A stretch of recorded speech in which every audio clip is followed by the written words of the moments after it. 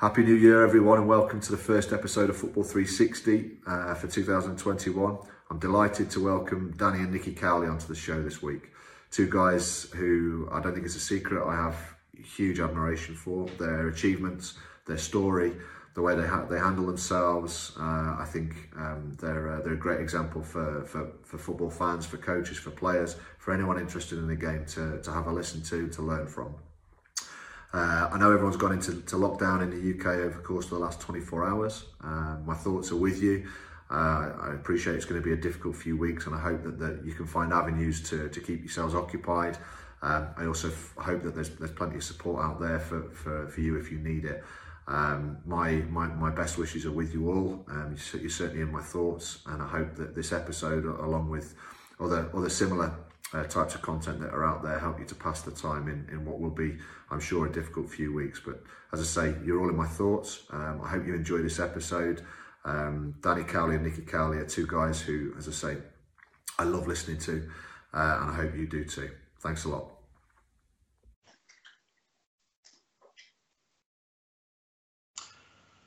Happy New Year, everyone, and welcome to another Football 360 chat. I'm delighted to have Danny and Nicky Cowley on the show. Happy New Year, gents. Happy New Year. Thank you. First question, just quickly. Danny, did you manage to get through that huge turkey you were talking about? Yeah, we've just about eaten it, I think. We obviously prepared to have our parents over and Nicky and his wife and his children over, but unfortunately, because of lockdown laws in the UK, it wasn't possible. So we pretty much ate turkey for about 7 days on the trot, I think. Turkey curry, turkey sandwiches. This was it. Yeah, turkey pasta. I think we went around the world with turkey, but it was brilliant. Thankfully, it's gone now. So when the football careers are over, then the first turkey cooking cookbook from the Cowley family is going to come out and be a big success, I'm sure. Absolutely. Nice one. Okay, let's get straight into a quick warm-up. I'm going to start by asking you both a couple of questions. So first question to Danny, your favourite player ever and why? Oh, favourite player ever and why? I'd probably have to say Paul Gascoigne. Certainly growing up in kind of back end of the 80s and 90s. I remember the 1986 World Cup. Diego Maradona made me cry.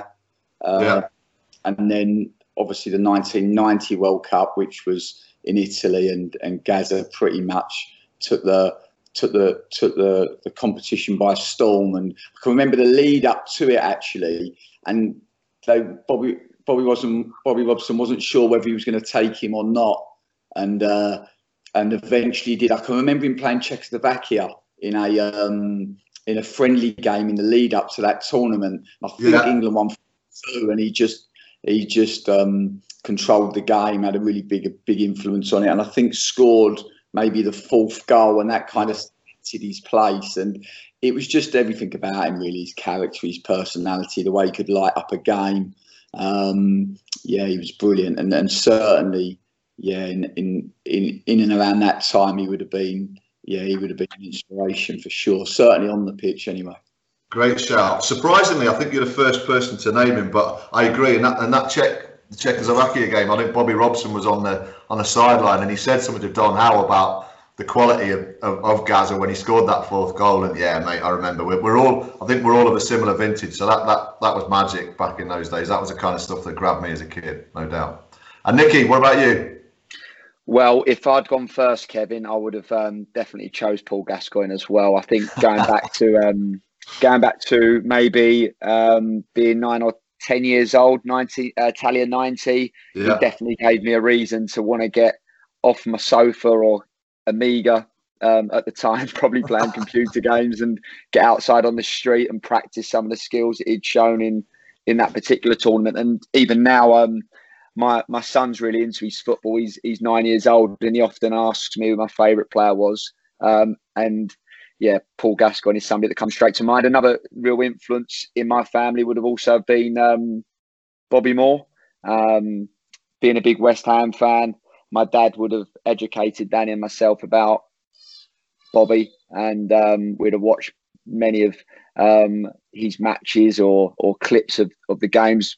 The moment where he stopped Pele when he was running at him in the '70 World Cup, I think that was, against Brazil. That would have definitely stood out to us as kids, and was a huge reason why we love West Ham so much.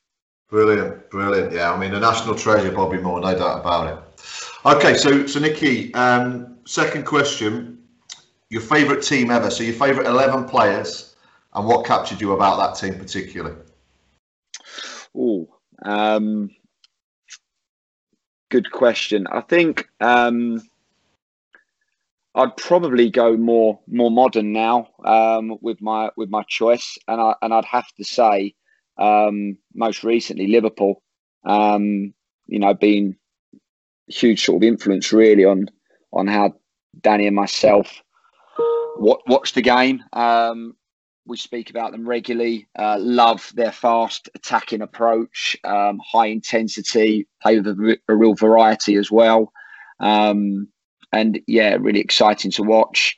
I think Jurgen Klopp's worked out a method for his players. Every time you watch them play, there's a real identity about them, and it's really clear to see what they're going after, and some really intelligent coaching, but also a really powerful mindset within the group. They were relentless last season with their consistency, and I also like their humility as well. Regardless of any sort of positive results they've had, they just seem to be like a machine and keep going.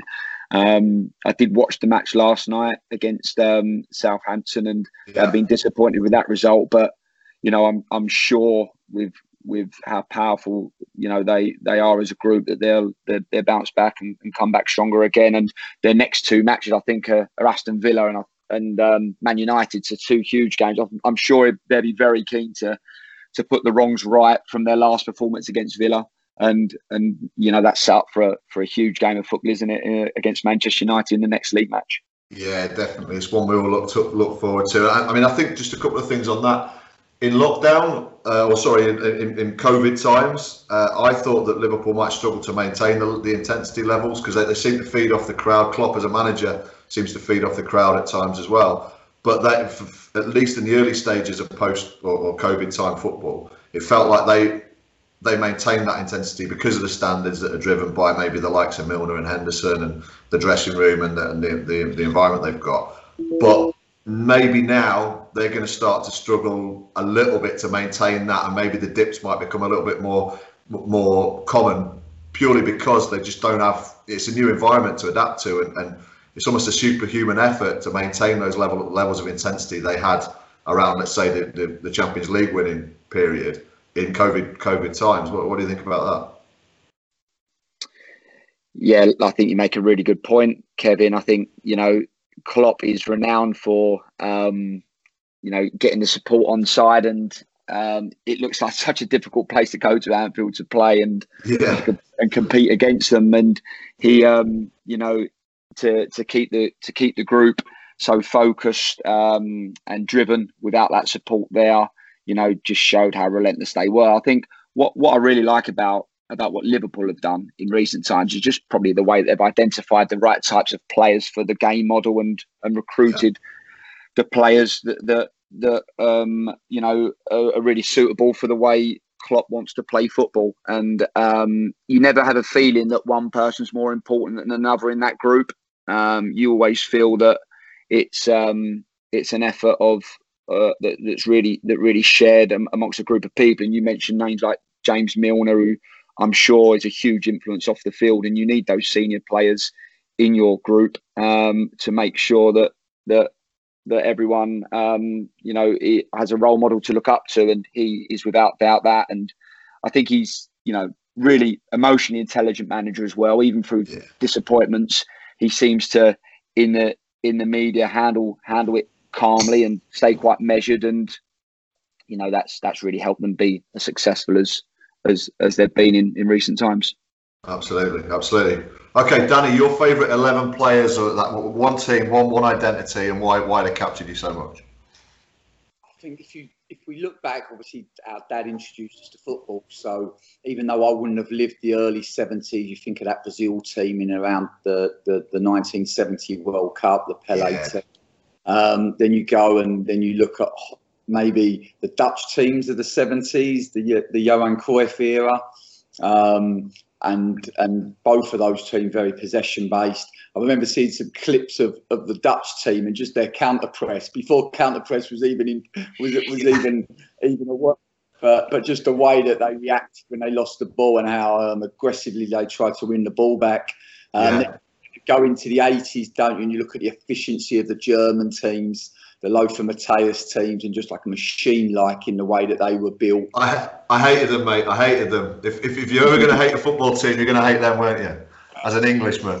Certainly as an Englishman, yeah. In the 80s and 90s, they kind of always had it over us, didn't they? And then Argentina, and they were kind of based on individual brilliance of Maradona, and just Diego Maradona. I have a really strange relationship with him, really, because I hated him for what he did in terms of the in terms of the handball goal and the hand of God goal in 1986. But what a player! Just as an individual in my lifetime, just how one player can just influence a team in the way that he did. Just incredible what he could do with a ball. I mean, I think we've all seen the clips of him in warm-ups. Just like he could make the ball talk, couldn't he? He just amazing footballer. And then you kind of move towards more modern day times, and I think for Nicky and I, we really like the transitional teams. Nicky's obviously alluded to the Liverpool team, like Bielsa and his work, not just at Leeds but previously, done some fantastic work. Coaches like Ralph Rangnick and all of these transitional based coaches. I think for Nicky and I, we like our football fast. We like it to be exciting, and that's certainly what we enjoy to watch and what we enjoy to coach as well. Okay, so if I was going to put you on the spot, go on, give me one team. One team, I would, in my lifetime, I would probably say, I'd probably say Liverpool as well. Just in terms. Yeah, in terms of my admiration for them, the modern day Liverpool team, I think so. Maybe because it's at the forefront of my mind, I don't know, but certainly for their relentless nature and their humility, there's a lot to admire there for sure. Go on, yours. What's yours? Mine, probably Barcelona 2009. I think that was just so fresh. I mean, my dad's a massive influence on me. And I remember him, and it was a period in my life when I didn't talk to him as much, but when I did talk to him, he was always so enthused watching them. He talked about this young kid, Messi, coming through, talking about the way that they played, the way that it was just something that he hadn't seen, and he loves his football, and he's watched football for many years, and I think, maybe a sentimental call as well because of that, but yeah, definitely, I thought that team was incredible. Yeah, absolutely. They were brilliant, weren't they? In terms of the way they could control games, and just as a consequence, just control results.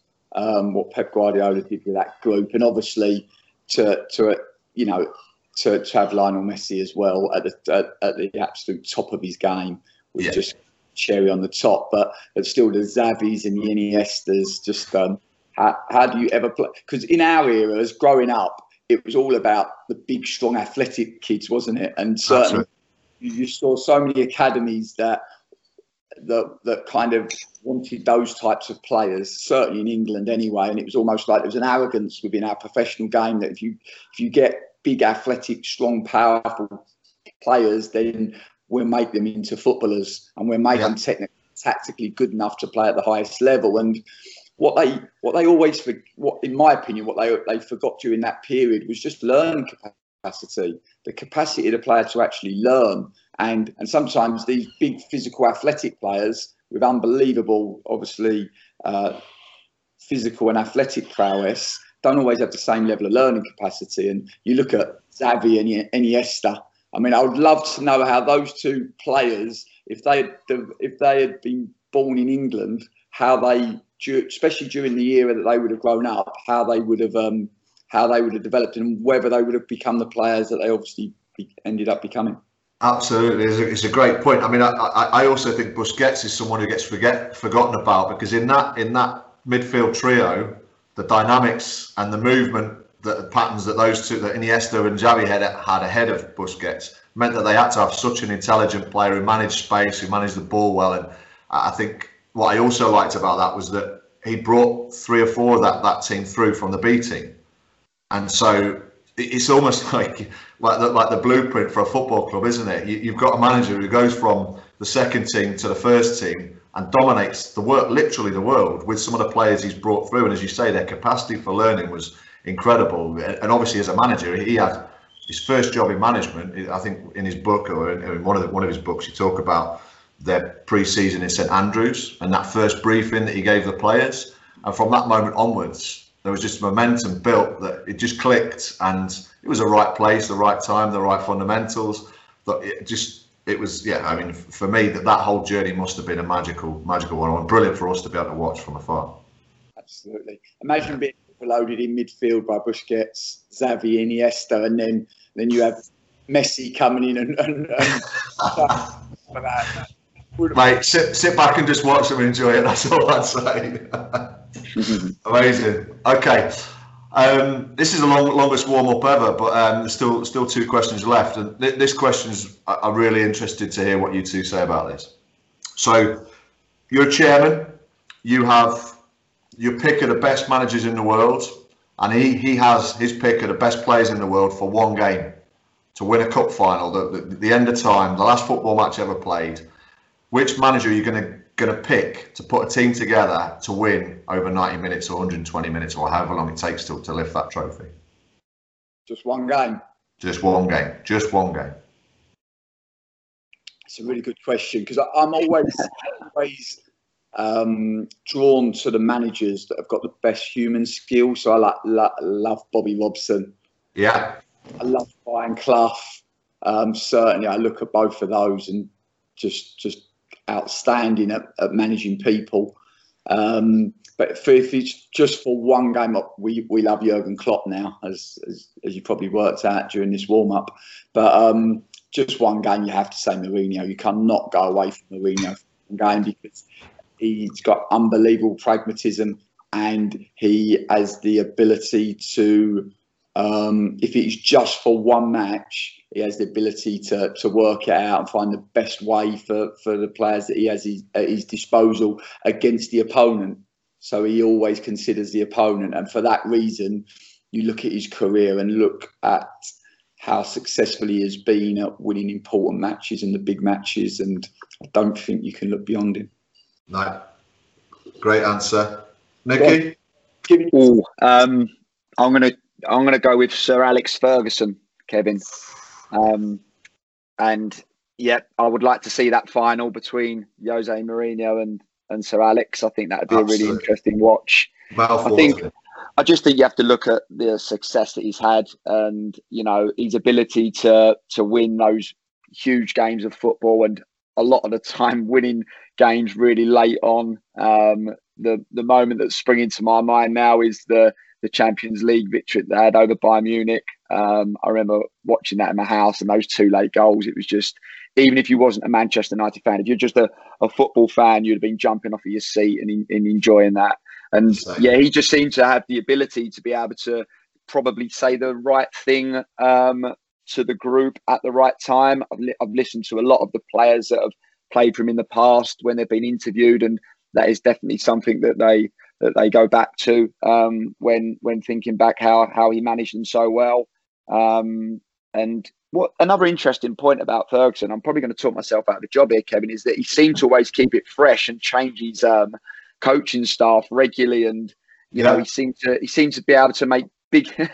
Danny's nodding now and thinking, yeah, this is a good idea. That's why I brought it up. I'm trying to get out of it, Dan. no, but he seemed to he seemed to be able to make really big decisions that sometimes might have raised the eyebrows of many of us that were not inside the group and thought that was quite surprising. but over time they seem to be the right decisions for the best interest of the group. And he's a manager that has had huge success and one that I would definitely like to manage a team in a one-off games. I think he'd have the ability to win that match. Yeah. Okay. Those two are the most popular answers that I've had in doing this for 18 months or so. Mourinho wins that in terms of the numbers at the moment, and Mourinho would be my pick for a one-off game. But I don't think you could go too far wrong with either of them, to be honest. No. Okay. Final question, Nicky, to you first. Give us a little known fact about Nicky Cowley that very few people know, other than those nearest and dearest to you, without going too much detail, obviously. I'll give a fact on him, and he gives a fact. Go on then, we'll do this the other way around. That's more interesting. Go on, Dan. What would it be? What would my fact be? Really grumpy in the mornings. Grumpy before 9 o'clock. And for Nicky and I, the life we've led, whether it was in teaching or whether it was in football management, we'd normally start the day pretty early, maybe 9 o'clock. So you'd have at least 4 hours of grumpiness before. So you're the shield. You're the shield for everyone else. You take all that, and then all the good stuff comes out once you've arrived. Nicky gets going as the day goes on, but certainly he's grumpy in the mornings. That comes from my dad. My dad was grumpy in the mornings. I'm always quite happy in the mornings. Yeah. Okay. Well, all right, Nicky, your turn to turn Danny out now. Good to go first in this question. Yeah, definitely. So a little known fact. Well, when Danny and I travel together to the club that we're working for, he always makes the tea in the morning and always drives. The reason for my grumpiness, Kevin, is probably because I've always got training on my mind and all the finer details of making sure that it's all going to run smoothly. So once actually training is happening, I like to be really enthusiastic. So I'm almost charging myself up for the session. That's what I'm going to put it down to. Well, I've seen that firsthand, and I can remember thinking, God, he doesn't say very much, does he? Danny's coming over and looking after me while I can see you. Yeah, and I can see everything on your mind, and you're pacing it out. We all love a few cones every now and then, don't we? We love the colours and we love the dimensions, and I could see it was playing heavy on you. Well, it's difficult to get word in with Danny sometimes, Kevin. So sometimes people call it grumpiness, or maybe I just need a bit more airtime. Okay, well, I'm gonna try and mediate as best I can for the next hour or so. Right, let's get into it then. So yeah, the players are all bored, but the coaches have had a brilliant warm up, so it's all good so far. Let's get into West Ham a little bit and your early days. I know you two followed them around the country a little bit, and when I think of that West Ham team, I think of maybe Ray Stewart smashing in penalties past helpless goalkeepers. I think of George Paris and Jeff Pike, and then on to Tony Ricotti and Frank McAvenny, and you know that team was really exciting to watch. I think, you know, along with maybe Tottenham, a team that never really won a lot at that time, but were really exciting to watch in the First Division. What are your sort of abiding memories, and what was it about them that helped sort of maybe develop your love for the game? I think our first memory, I think the first game we ever went to would have actually been West Ham United v Oxford United it would have been the Milk Cup back then, now the Carabao Cup. And I can remember, Nick, you would have been about 4 or 5, maybe. I would have been 7 or 8.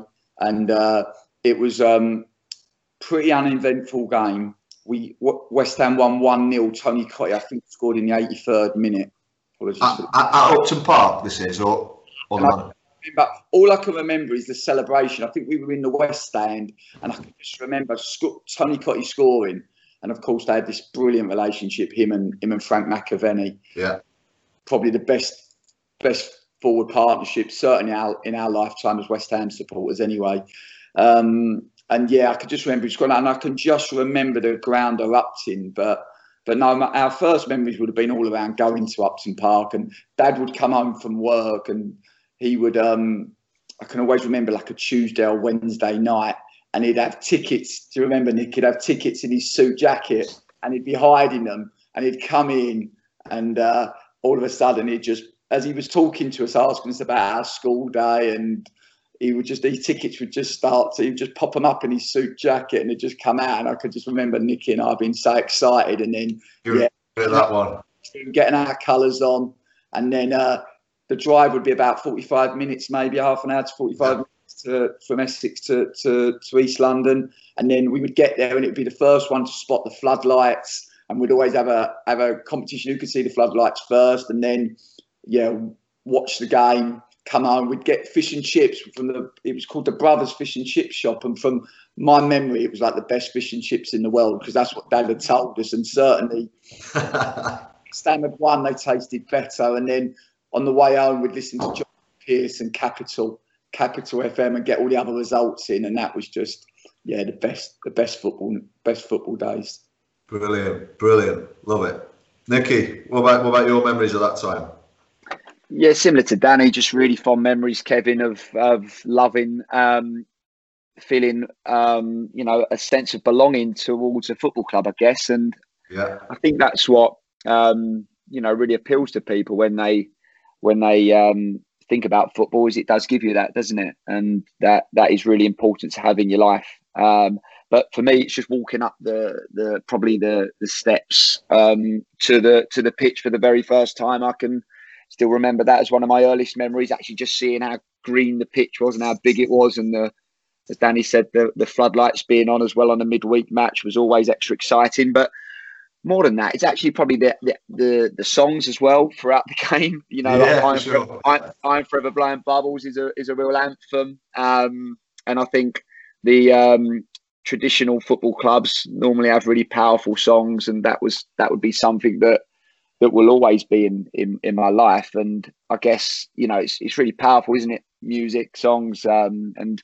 when all of the supporters come together to sing I'm Forever Blowing Bubbles when the players are walking out onto the pitch, it gives you a great feeling. And, it's just fantastic to be part of. But also walking around the stadium before the game, the excitement of not quite knowing what team's going to be picked or how well we're actually going to play. If you're a West Ham supporter, going back to when we were younger, we would often suffer disappointments. I think one season down, we travelled to every single away game, and I don't think we won a single match, did we? Maybe for the whole season. And we were just so excited to be going, because we thought that, surely, one of these matches we're going to try and nick a lucky win or at least a draw. And, Kidderminster away in the FA Cup. Don't do us an injustice. Third round in the FA Cup, we won. I think we won 1-0 away at Kidderminster. Do you remember? You'd have stood on a milk cart.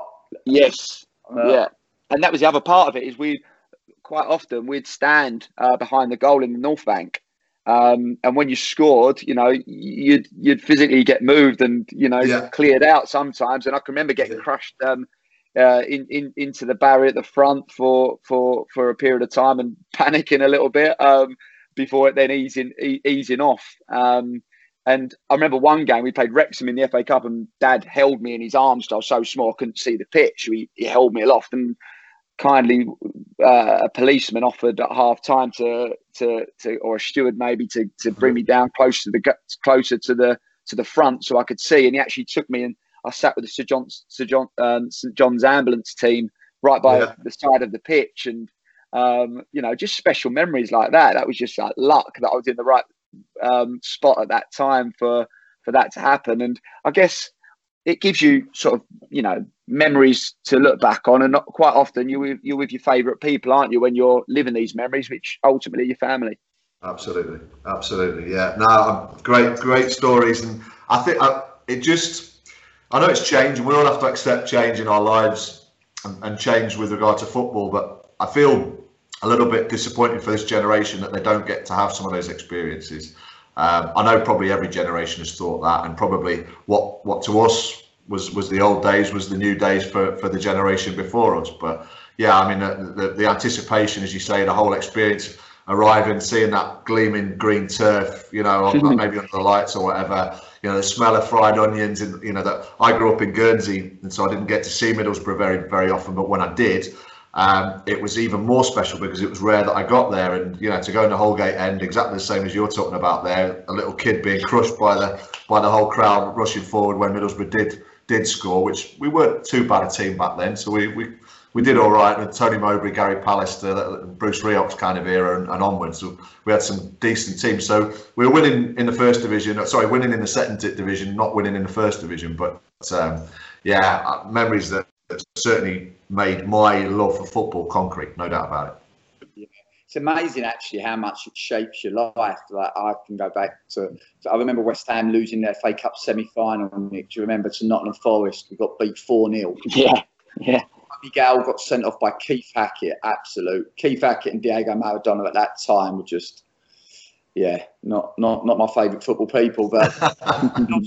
And I literally remember the West Ham supporters the whole game singing Billy Bonds, Claret Blue Army, Billy Bonds, Claret Blue Army. And literally it shapes you because you're a West Ham supporter. You're always an underdog, and you're just used to being really determined and really resilient as a consequence of being in losing positions most weeks. And I can remember it was, that experience gave me that sort of never give up attitude, really. Yeah.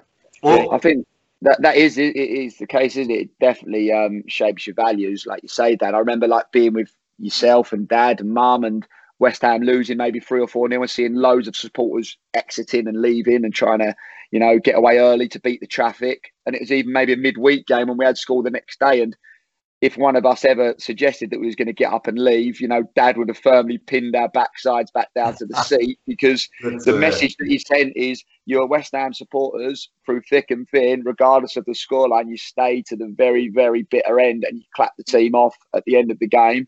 And that's how we behave. And their messages that no doubt, we've passed on to our children. And the most powerful message in amongst all of that is, stick together, and you're a family, aren't you? And through the good times and the bad, you have to carry on supporting the team or the people that you love the most. I love that. I can't imagine that three fellas having a chat who were supporters of Bayern Munich, Barcelona and Manchester United in the last 20, 30 years would be having the same conversation and the same effect on their lives. It's great to hear. It's great to hear. Okay, let's fast forward 25, 30 years. Let's talk about the way that you two work and game model. 2 words that I think a lot of coaches use now. I think a few years ago, everyone talked about a philosophy, and I never really liked the word philosophy. The game model feels a little bit more real, a little bit more relevant and realistic. So let's go into that a little bit. How do you two define the game model, and how do you apply that? I think first and foremost, coaching, managing is always about people.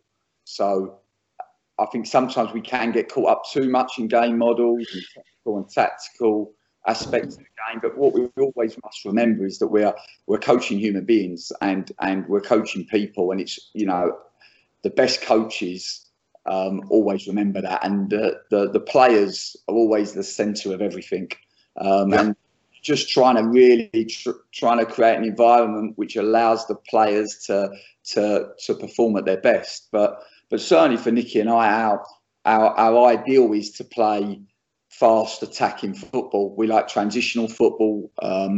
We like the players to think forward, run forward, play forward, and certainly we like to be aggressive when we're against the ball and try to win the ball as high up the pitch as we can, as quickly as we can. Yeah. And try to control and dominate games in that way. What you always have to do is be respectful that your ideals and the way you want to work have to relate to the group that you're working with. And first and foremost, I think it has to work for the club, and then it has to work for the people. And when I talk about the people, it's the players that you have at your disposal. Yeah. It's the staff that you have at your disposal. It's the board, the directors, and the chairman, and their vision, and their interests, and their beliefs in the game. But most importantly, it's the supporters, and what do the supporters want? But certainly, first and foremost, you have to work with the players that you have. That is, if you want to be successful, you have to work with a group, and then you have to try to win games. And if you win games, you get given the time to then be able to evolve the team in the way that you want. And I think that is it for Nicky and I, to always find clubs that see the game in the same way that we do, and then to work towards that ideal. And that is what a philosophy is, isn't it? Ultimately, it's an ideal, and that's why pretty much I prefer the game model. Because what is philosophy? I think people get caught up. We're talking coaching philosophy, we're talking playing philosophy, we're talking about your managing philosophy. Whereas the game model is just the style and the way that you want your players to play. But no, that is it. And then for us, I think it's always then to try to build the relationship and the trust with the players before we start to coach them. And once you build that relationship and trust, and the players understand that you have their best interests at heart, then you can start to absolutely, and make them better. And then everything you do, whether it's on the field coaching, whether it's off field coaching, is around that game model and working towards the way that you want to play. Yeah, I'm with you. It's interesting. I mean, a couple of things there. I mean, winning the hearts and minds of the players has got to be one of the biggest challenges for any coach, any manager at any level of the game. I mean, I have it over here in Spain. I've got to get my Spanglish out and deal with the initial kind of slight embarrassment of not being able to deliver exactly what I think. And I've got to get them to see that I'm there for them. I'm there to improve them, and I'm there to hopefully be there for their benefit rather than my own. And I think the other thing is, you mentioned supporters there, and I find I'm quite compromised by this, because my belief is, and I can say this because I don't have that many fans watching my games, but I feel supporter influence is too great in the game these days. Now, by that I don't mean any disrespect to the role of supporters in the game, because ultimately they're their football clubs. They'll be there long after you're there or whatever. You know, their families are connected in the same way that you are with West Ham, with these football clubs. But with social media and with every Tom, Dick and Harry being able to put their opinion across, it feels to me these days like chairmen and boards and even sometimes managers maybe get influenced by that when that groundswell of opinion starts to grow on a certain topic, whatever it is. And for me, you only have to look at the way that maybe the public reacts to the decision about the confinement and the lockdown yesterday to see that there are negative people out there, and the negative noise sometimes drowns out the positive people. And I don't think that's a good thing for football in general. So that's just a bit of a bugbear of mine. But I mean, have you got any kind of, does that resonate with you a little bit? I think ultimately, first and foremost, it's always the supporters club, isn't it? Yeah. See, so it's always for the supporters. Everything you do is for the supporters. So, you know, of course, you have the players' best interests at heart, and of course, you know, your main focus is trying to develop them both as people and as players, with the overall outcome being to affect the team and the club, and to make the supporters happy and pleased about what they see. Because, like we've already alluded to, I think we first started out in football at grassroots, but watching and supporting a football club, and some of our best early memories come from that. So we've lived that ourselves, and so have a lot of the players and people involved in football. They all started out in grassroots. They all started out. Yeah, same love. Yeah. So I think what's hard for supporters, and this is unfortunately the world that we live in, is that they only get to see a certain part of it. They only really get to see what the clubs show them. Yeah. So then they have an opinion, but their opinion is based on only maybe 10% of the whole picture. And that's football's fault. I believe football needs to be more transparent. And then I think by being more transparent, by having more human connection with the football departments and the supporters, then slowly but surely the supporters would start to treat the players and the staff like human beings again, and then we'd have that much better human connection. But let's be honest, we live in a world. I think it's probably understanding both sides as well. In terms of the supporters, I think nowadays more than ever, and this just isn't in football, with social media, everyone is very quick to make an opinion. And sometimes somebody could type or send a message before really actually thinking about what they're sending and the impact that could have on the people involved.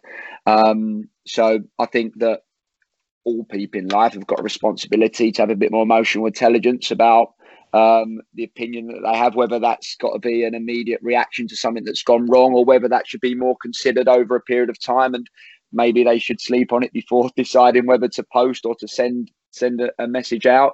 And at the same time, the clubs have a responsibility, as Danny says, to have a real transparency so that the supporters feel that there's really good communication coming from the owners and what the club philosophy looks like. And they want to see the supporters a marriage between the club philosophy and also the coaching staff's philosophy. And once they see that alignment, then I'm sure they feel a lot more confident about the football club achieving the success that they want to have. But in and amongst all of that, there has to be a self-awareness, doesn't there, of exactly where your club sits within the football pyramid. And,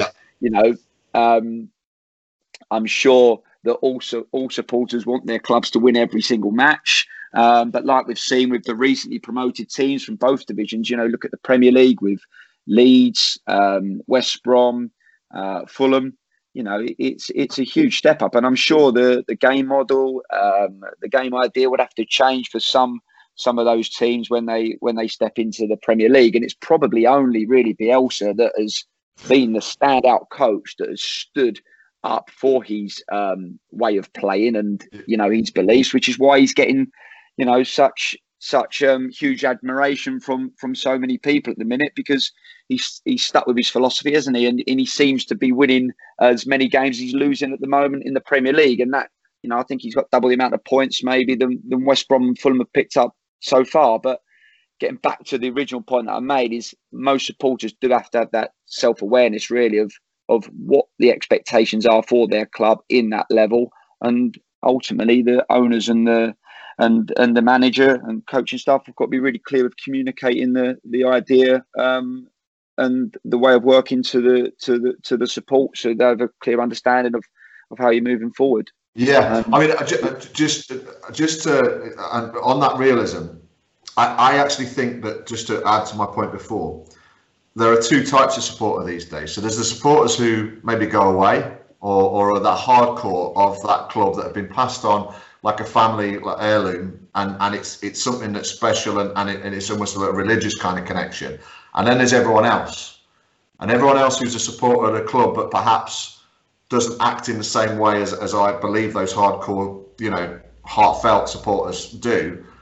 My point, I guess, is that their noise seems to drown out the hardcore of the supporters, and that, I guess that's just my interpretation of what happens. And when you talk about realism, Nicky, it's those people who perhaps just part-time supporters, or just, like you say, the quick kind of fire one off on Twitter or whatever, without any responsibility or any connection, or even anyone holding them to account in their own life on their opinions, that maybe influences football too much these days. And I think that's what I'd like to see the game get away from. If there's any way that's possible, I'm not sure. I think you have two types of people, don't you? You have the people that see the worst in everything and the worst in people. Mm-hmm. You have the people that see the best in people, or see the best in life. And certainly for Nicky and I, we like to be the latter. We like to see the best in people. We like to see the best in situations. And as a consequence of that sort of mindset, we believe we lead much more enjoyable lives. So it's easy to see the worst in everybody. We've all got faults, haven't we? Absolutely. Absolutely. I agree. Okay, so just on the game model, one thing you said, Danny, and I'm going to actually pose this to Nicky, talked about transitional football, talked about playing attacking and being positive in that game. I always challenged people who are possession merchants, let's call it, for want of a better expression. Back over the last 10 years, has been, well, we like to play out from the back. And there's some fairly sort of vanilla statements that I think a lot of coaches make about what they like to do with the ball. Maybe influenced by the likes of Pep, for example, with the tiki-taka explosion and what have you. But I always say to them, well, what do you do when you're playing against a team who play direct? How do you defend against? So how are you preparing your team for that if your focus is primarily on your ideals as a possession-based team? The same question I guess I would ask to you is, how do you go about putting in the fundamentals on possession that you might need, let's say, to kill a game with 20 minutes to go or 10 minutes to go when you're 2 or 3 nil up, having played that football, that you having nailed the game plan, the Cowley game plan, and you're up. How do you go about coaching? And this is, let's say, why I ask it to you, Nicky, because I'm thinking about, and I've got an image of you putting out cones on a training pitch. How do you go about making sure that that team are comfortable in possession to look after the football and see out a game? In terms of closing out games, this is a conversation Danny and myself have had actually quite recently, to be honest. And I think that, yeah, you have different options, don't you? You either continue to try to, if you're winning 1-0 or 2-0, you continue to try and keep scoring goals and attack. Yeah. Or you decide to say, no, there's no point. We don't need to score any more goals. We're winning the match as it is. Let's make sure we're very difficult to beat and defensively stable and make it very hard for the opponent to score. And I've seen managers, have huge success using both approaches. I think if I looked at Bielsa, his approach would be about going to score more goals and relentlessly just keep on going and running forward. And if I looked at Mourinho, another manager who spoke about in this call, he would probably use a much more defensive, disciplined mindset.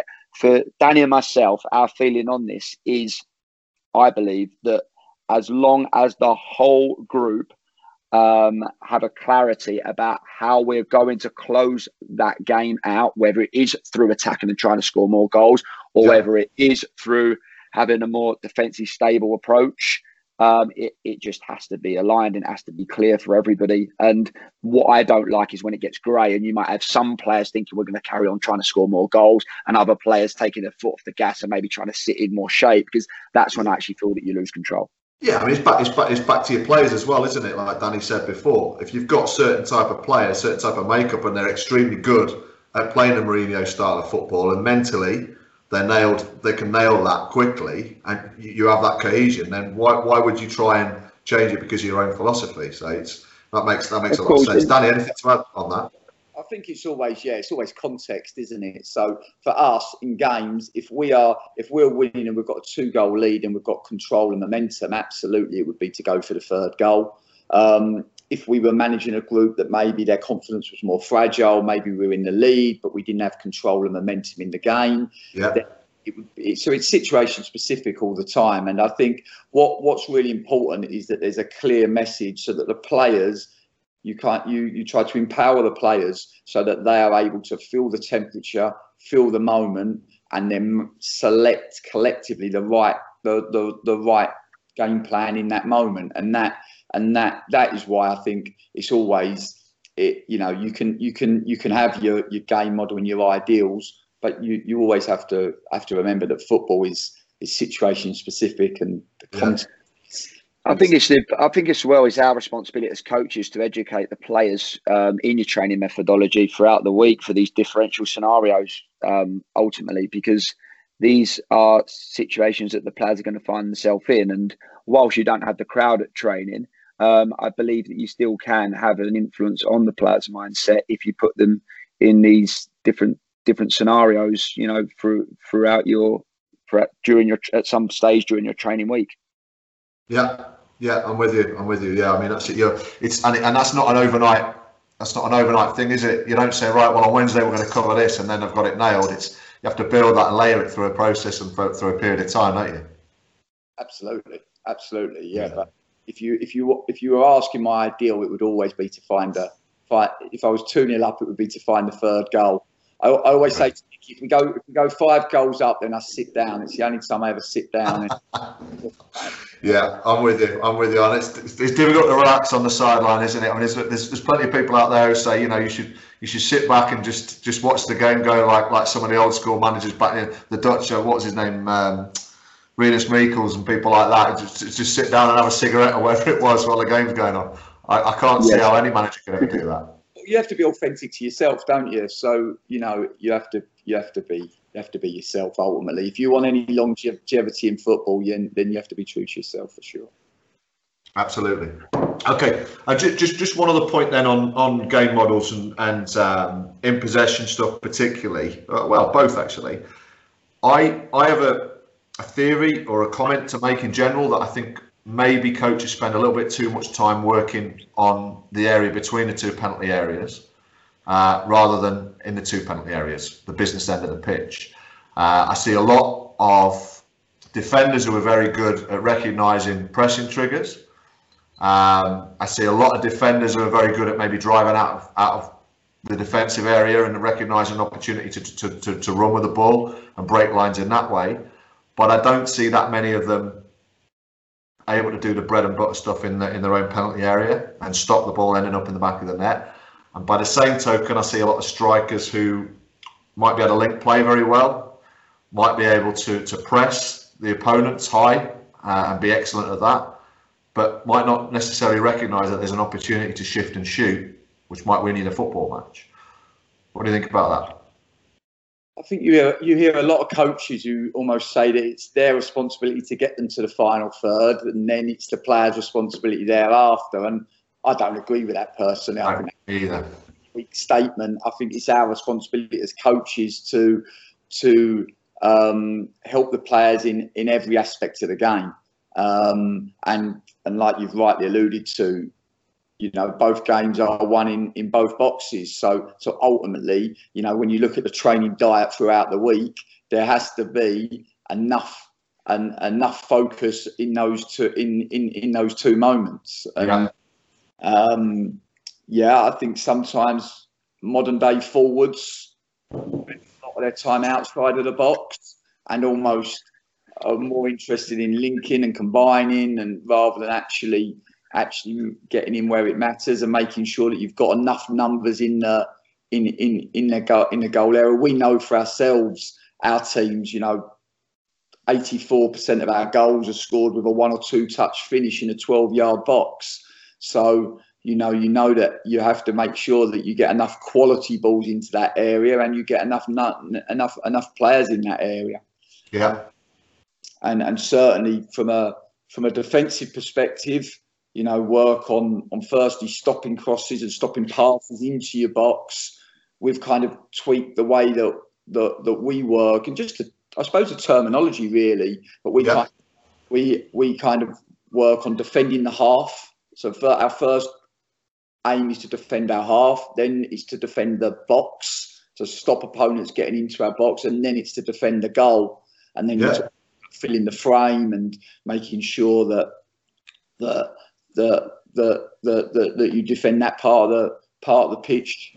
When you say fill in the frame, I assume you mean fill the areas that are most dangerous and make sure you've got bodies in there. The frame of the goal, yeah. So for us, it'll always be firstly, can you stop the ball going into your box? Yeah.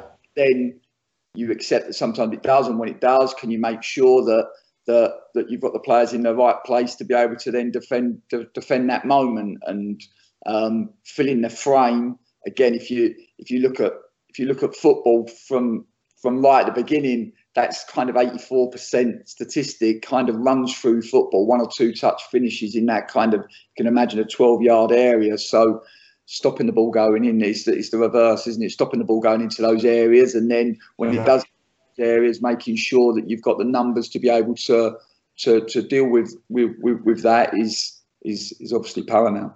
Yeah. Okay, Nicky. Yeah, it's interesting that you asked this question, Kevin, because I think my most frustrating moments on the line with Danny, in the dugout, has probably been when we've played quite good football between the boxes, but never quite got enough numbers. Played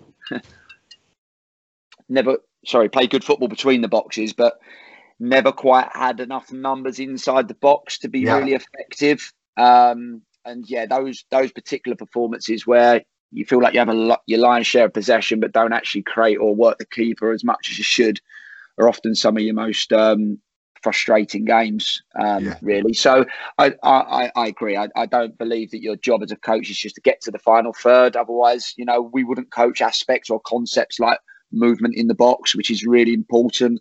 You know, I could mention many coming inside to shoot, cutbacks, getting into assist zones, out swinging early crosses, in swinging crosses, you know, blindside runs, all penetrating movements in behind the defences are all really, really key concepts for us in an attacking sense. And I think that what you need to do throughout the week is try to make sure that you're giving the players enough routine and individual practice in these, you know, for these key concepts. Yeah. You might coach them more explicitly, where you're explaining to players exactly what you want, and giving them really clear coaching points. Because I think even you know, championship players that I've worked with recently need that, and at the same time working the players in departments, but then maybe as the week progresses,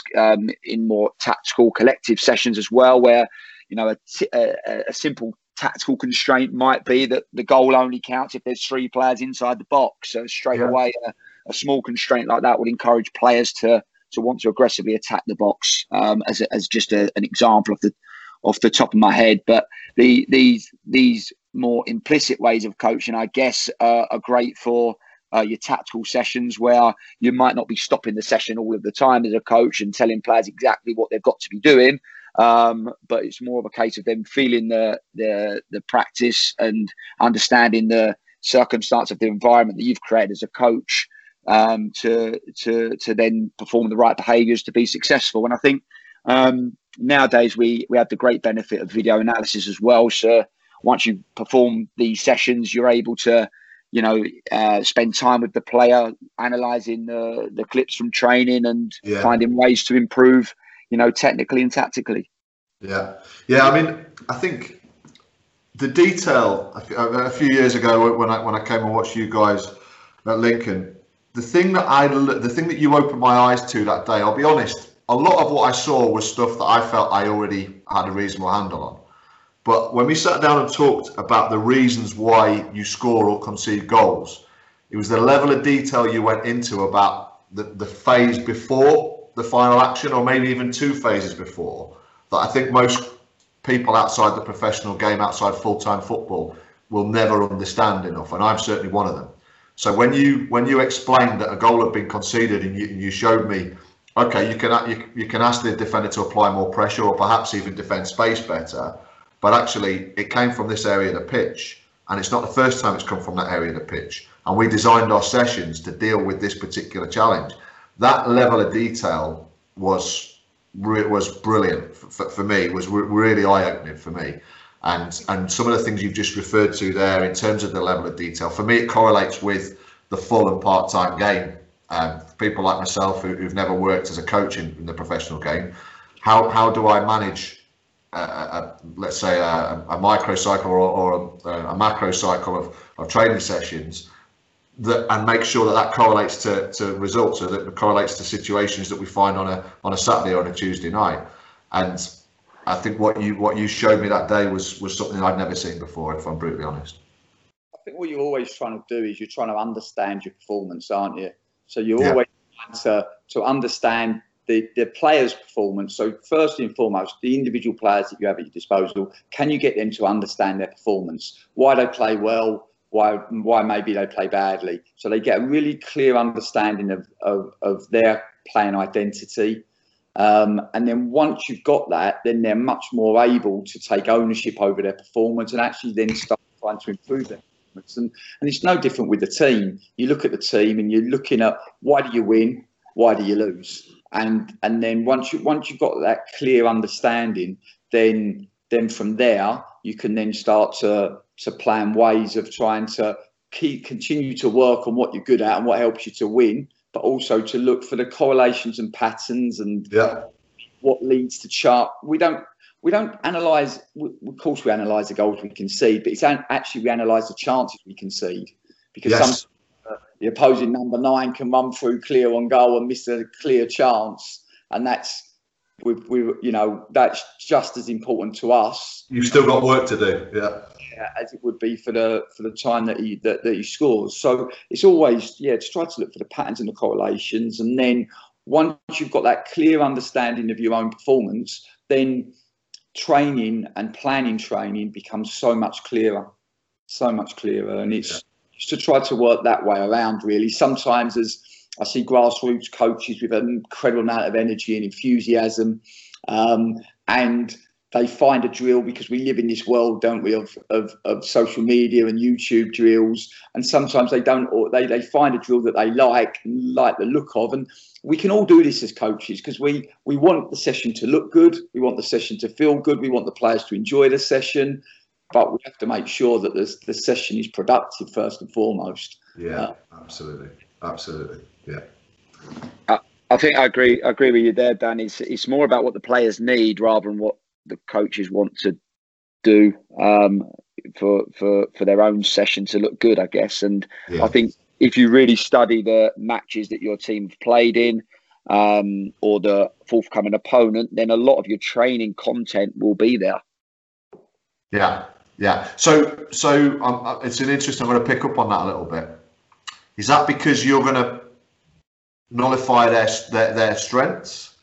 Is it because your strengths can you can expose them using the strengths that you've got? I mean, what's the balance there? Because if I was being cynical there or critical even, Nicky, I would say, why don't you just look at your own strengths? Why don't you forget what the opponents are going to do and make sure that what you do is absolutely nailed on, and not worry about what other teams are doing? And I'm being, I'm putting it out there, I'm playing devil's advocate. I'm not saying that's what I would say. Of course. For me, I if I'm going to go to battle, I always like to know exactly what weapons that my opponent has at his disposal. And personally, I like a balance of both. I like us to be focused enough on our game idea and our game model, and knowing the intricacies of what that looks like, but also how then that's going to work against the scenario of the opposition that you're playing against. If you just do perform exactly the same idea all of the time, then I think you could find yourself exposed maybe against really smart coaches that know how to beat your idea with their own system. So there has to be more than one plan within your idea. And I think that making sure that you consider all of your own players' strengths and weaknesses, again, a lot of the time you can find your answers with how you can fine tune your game idea to be able to, overcome all the different scenarios that you're going to face. No, I mean, you probably said what I would have said if someone had asked me the same question. I think the obvious reference point here is the genius that is Bielsa, and what he does and repeats and expects in terms of output from his team week in, week out, regardless of who they're playing against. And that's the one outlier, the exception to the rule for me. Yeah, but I look at Bielsa and he's so adaptable to me, because he changes his formation depending on the opponent. If the opponent plays two up, he'll always play a back three, because he wants the +1 on the defensive line. He's forever adapting and changing the formation he uses depending on the formation of the opponent. And, certainly against the ball, it's pretty much the same each game in terms of very, very man-to-man. So well, I think he calls it changing the mark.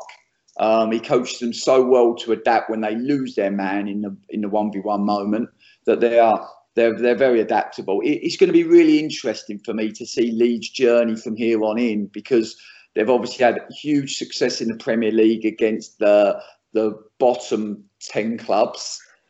They've found it difficult against the top clubs, haven't they? When they play against the likes of Manchester United, the Tottenham, City, the Tottenham, they've found it more difficult. But you've got to also remember the players that Bielsa has at his disposal. And I would love to see Bielsa manage Man United, for example. I'd love to see what he could do with players. And it's interesting, isn't it? Because the man-to-man style has worked really successfully in the Championship. You look at Bielsa, you look at David Wagner at Huddersfield. prior to us there. You look at Neil Warnock, and he's had a very much a man-to-man style, and it works in the Championship.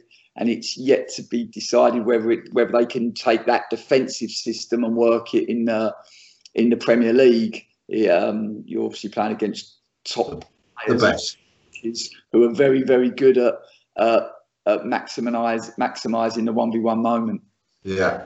No, I mean, brilliant examples there. Different ends of the footballing spectrum, probably for most people. You know, Warnock and Bielsa, but with similar principles.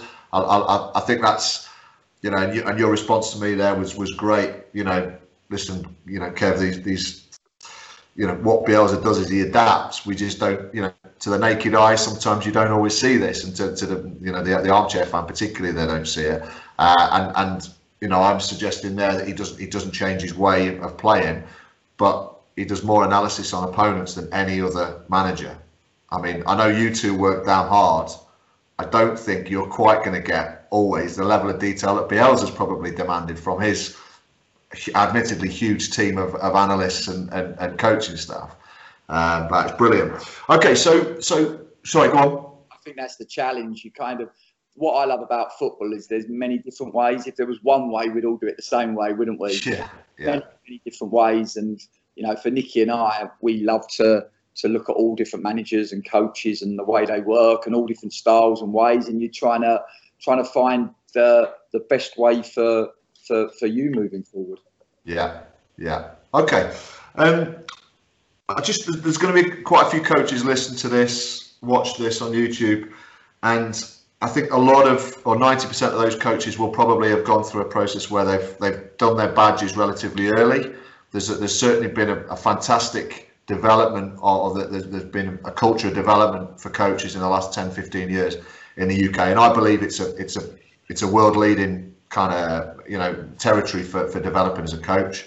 But a lot of those qualifications and that education process doesn't necessarily go hand in hand with real time and real kind of impactful football, I guess. It might be that you get a UEFA coach coaching an under 16s team in a grassroots club, which is fantastic that there's that level of knowledge, but not necessarily the experience that might go with it. For you guys, it's a little bit the other way around. You've earned your stripes all the way through the football system, and I know we're all very passionate about non-league football, and we're all very passionate about the depth of quality in the English pyramid.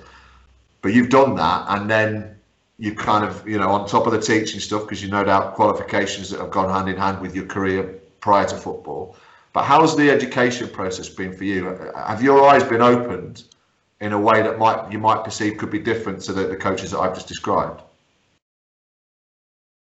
Well, do you want to answer that, Nick, or shall I?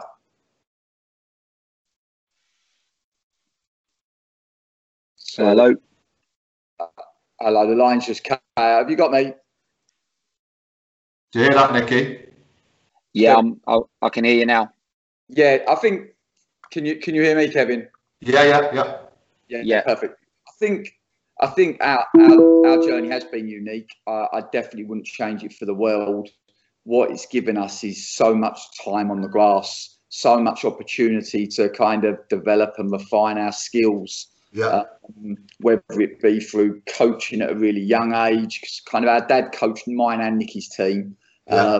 And I suppose that was the inspiration for us to, you know, I looked at my dad and the relationship he had with my friends, and they loved him for the way he introduced them to football and just got them loving and enjoying their football. I mean, I still speak to a lot of my teammates now about the fun that we had growing up, and I think that was the inspiration for us, and certainly the amount of hours we've had on the grass to get it wrong, because ultimately when you're picking up a new skill and a really, really tough skill, which is coaching, teaching, you're gonna make mistakes. You know, to get the finer details, the right dimensions, the right numbers, the right outcomes that you're trying to achieve it takes time, without a doubt. And we've had thousands and thousands of hours on the grass to be able to develop that. I mean, I look at the likes of Frank Lampard, Steven Gerrard, and I'm full of admiration of the fact that they've pretty much had the brilliant footballing careers that they've had, and they've just picked up management at pretty much the top level. And I can only imagine how tough that experience must be for those guys. Yeah. But for us to be able to learn our trades, I suppose, make mistakes outside of the public eye has been crucial. And I think now we have clarity over how we want to work and our way of working. And that's something that's constantly evolving, That's something that's really important for us. That's the great thing, I've spent 90% of my life in education in some form, either as the pupil, the coach, the teacher. And the one thing it's taught me is to keep trying to learn and keep trying to find ways of doing things better. And we love this process. I mean, the period that we're in now is very different from Nicky and I, because it's the first time in our adult lives that we haven't worked. Just opportunity to be able to reflect and to be able to spend time on our own self-development, because that's something you don't always get as a coach, because you're ultimately a servant to the players, aren't you? They're always in the forefront of your mind. You do everything to create the very best environment and learning opportunities for them, and sometimes you do naturally, as a consequence, forget about yourself. So to be able to and be able to do that, hopefully we'll come through this experience better as a consequence. I mean, I think we've exchanged information and coaching sources and inspirations, I guess, over time. And I know how hard you two worked to build your repertoire, to learn from other people when you were in the middle of that consecutive, storm of football for goodness knows how long, 10 years probably non-stop. And sometimes, working two jobs as well. And yet you've had this period of time to now reflect, to maybe benefit from truly elite support in terms of coaching development. And I can only imagine that would just add, none of us go on a course or go and watch someone else coach and learn huge amounts, because we're already developed to a reasonable level anyway. And you guys are obviously developed to an elite level already. But those minor details that you get from different sources of information and from different, like I say, inspirations, you're doing your pro license. My assumption is that some of the studies that you've done have been in more detail than they were when you were working 90-hour weeks, combining, the football and the teaching. I mean, how's that been for you, Nicky? I've, just tried to, with Danny, use this time to try to keep striving to improve and stay ahead of the game, Kevin. Ultimately, it's really important that you have that humility where you recognise that you just don't have all the answers, and the game's constantly changing, evolving. So you need to find that time to reflect on the work that you've previously done and think about how you won, why you lost, but also speak to people, listen to new ideas, be open-minded. That's really important to keep improving as a coach. And I think what we have to remember is, and I was listening to a podcast not so long ago, and I don't know if I've got the exact words here, but it was something like, we've touched on this already in this conversation, but it said something along the lines of, I don't work with footballers, I work with people that play football. And I think a huge benefit that Danny and myself had teaching in a school was that you're meeting thousands of different types of personalities, and you're connecting with people on a daily basis, whether it be students, staff, and then to use some of those skills at a football club was really important, because you have to create a really psychologically safe place, in my mindset, before you start coaching a person. And that person that you're connecting with has got to be really clear that you're there for their best interest, and you ultimately just want them to get better. And if you are offering criticism, it's with their best interests at heart.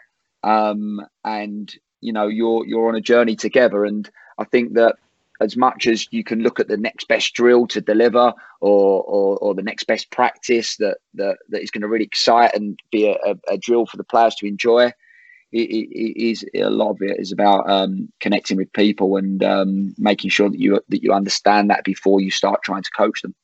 Yeah, yeah, and there's a lot of very well qualified coaches out there who, regrettably, don't have the ability to connect in the same way. And can that be coached? Can they improve that? No doubt about it. But there's I think Pep says it, Nagelsmann says it. It's about connection. It's about connection. If you don't have that quality connection, you can have every bit of theory, you can have every single coaching badge in the book, but when you hold an audience, they're not listening to you and they're not inspired by you. It's a difficult job to go out there and manage a football team, coach a football team, or even teach a child. Definitely. Yeah, you see a lot of education, see a lot of real academics that become teachers, but if they don't have that connection, it doesn't matter how much they know, it's what they can convey. And absolutely. Ultimately, coaching, teaching is the personality game, isn't it? Yeah, absolutely. Okay.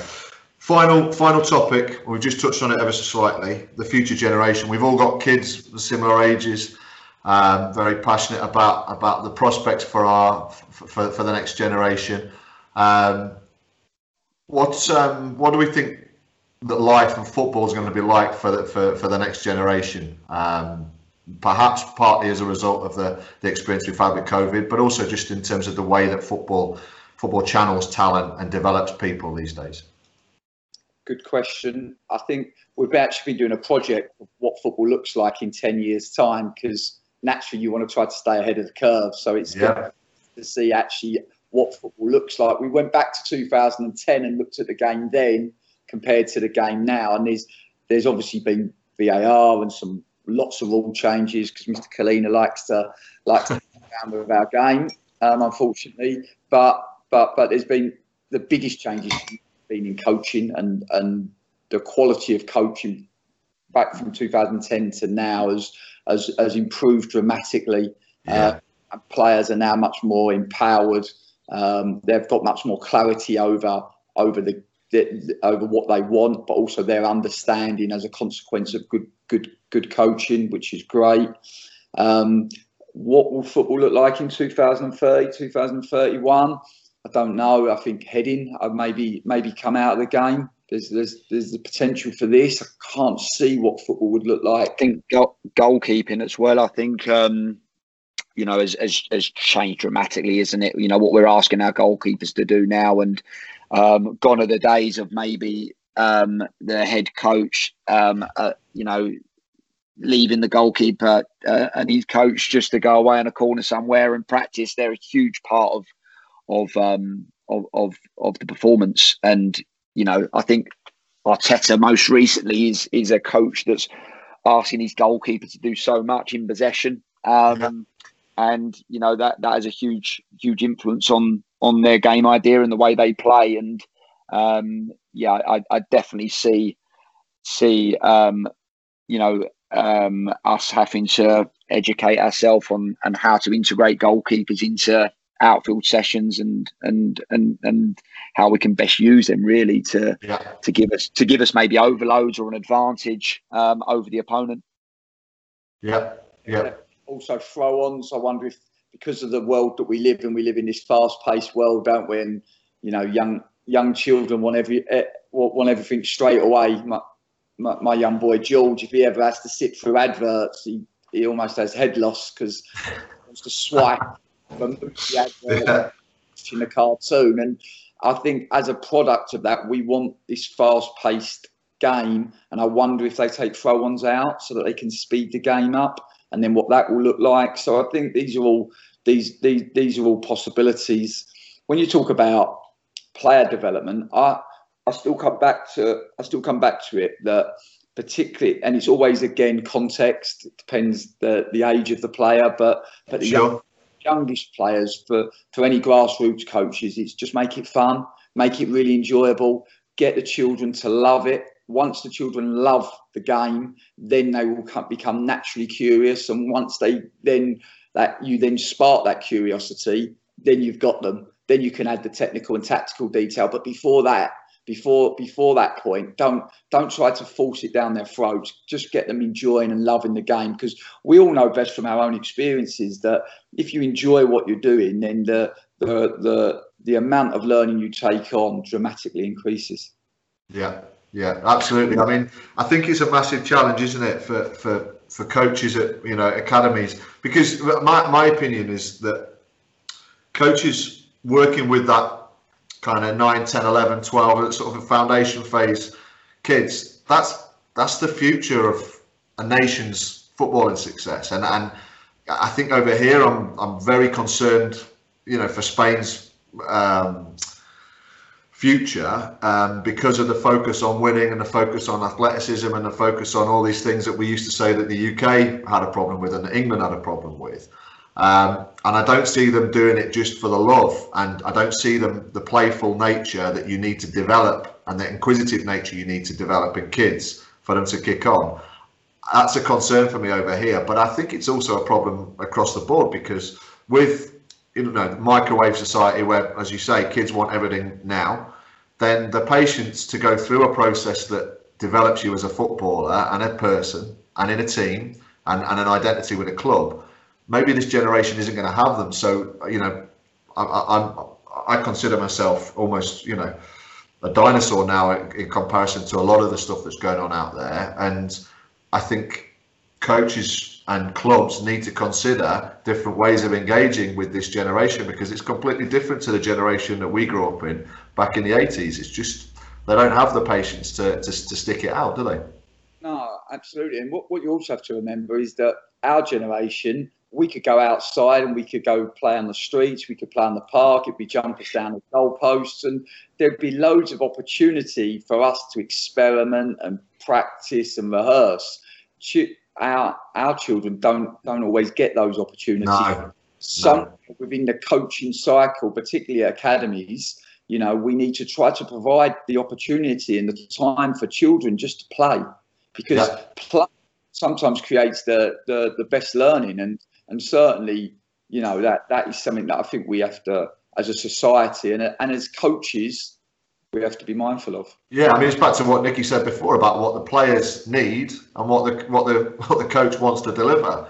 There can be two different things with that age group, can't there? I mean, we've all seen coaches turn in with their badges and their folders and this is what I want to deliver, but do the kids need that? Not sure. Chaos can be a good thing. Chaos, it's pretty chaotic. There's quite a lot of transitions, and sometimes we all try to create the perfect session, but no, it's always, I like to see chaos. Yeah, absolutely. Okay, gents, I'm going to draw things to a close. I could have talked all afternoon with you guys. I really appreciate your time. I just want to say, I think you've been an inspiration for me and an awful lot of people out there, but both not just coaches and the supporters of the clubs you've managed, but also just people in general. I think your profiles are unique in the game still, and I think I'm a bit disappointed in that in some respects, not because of what you've done, but because perhaps the game hasn't embraced the type of people that it could bring in to the closed shop sometimes, and I think the way that the impact that you guys have had on clubs, particularly, I think is immense, absolutely immense, and congratulations on that. And thanks again for your time. Wish both of you and your families the best for 2021. And I'm sure, like a lot of people out there, I will continue to scour the news and your interviews and your podcasts and your anything that you have to say, because I find it interesting. Love talking to you about the game, and as I say, I'm really looking forward to you guys getting back in. Thanks, Kevin. Kevin. Always great. Thanks, mate. No problems. All the best, and I'll catch up with you soon, no doubt. Thanks, gents. See ya. Bye-bye. Take care.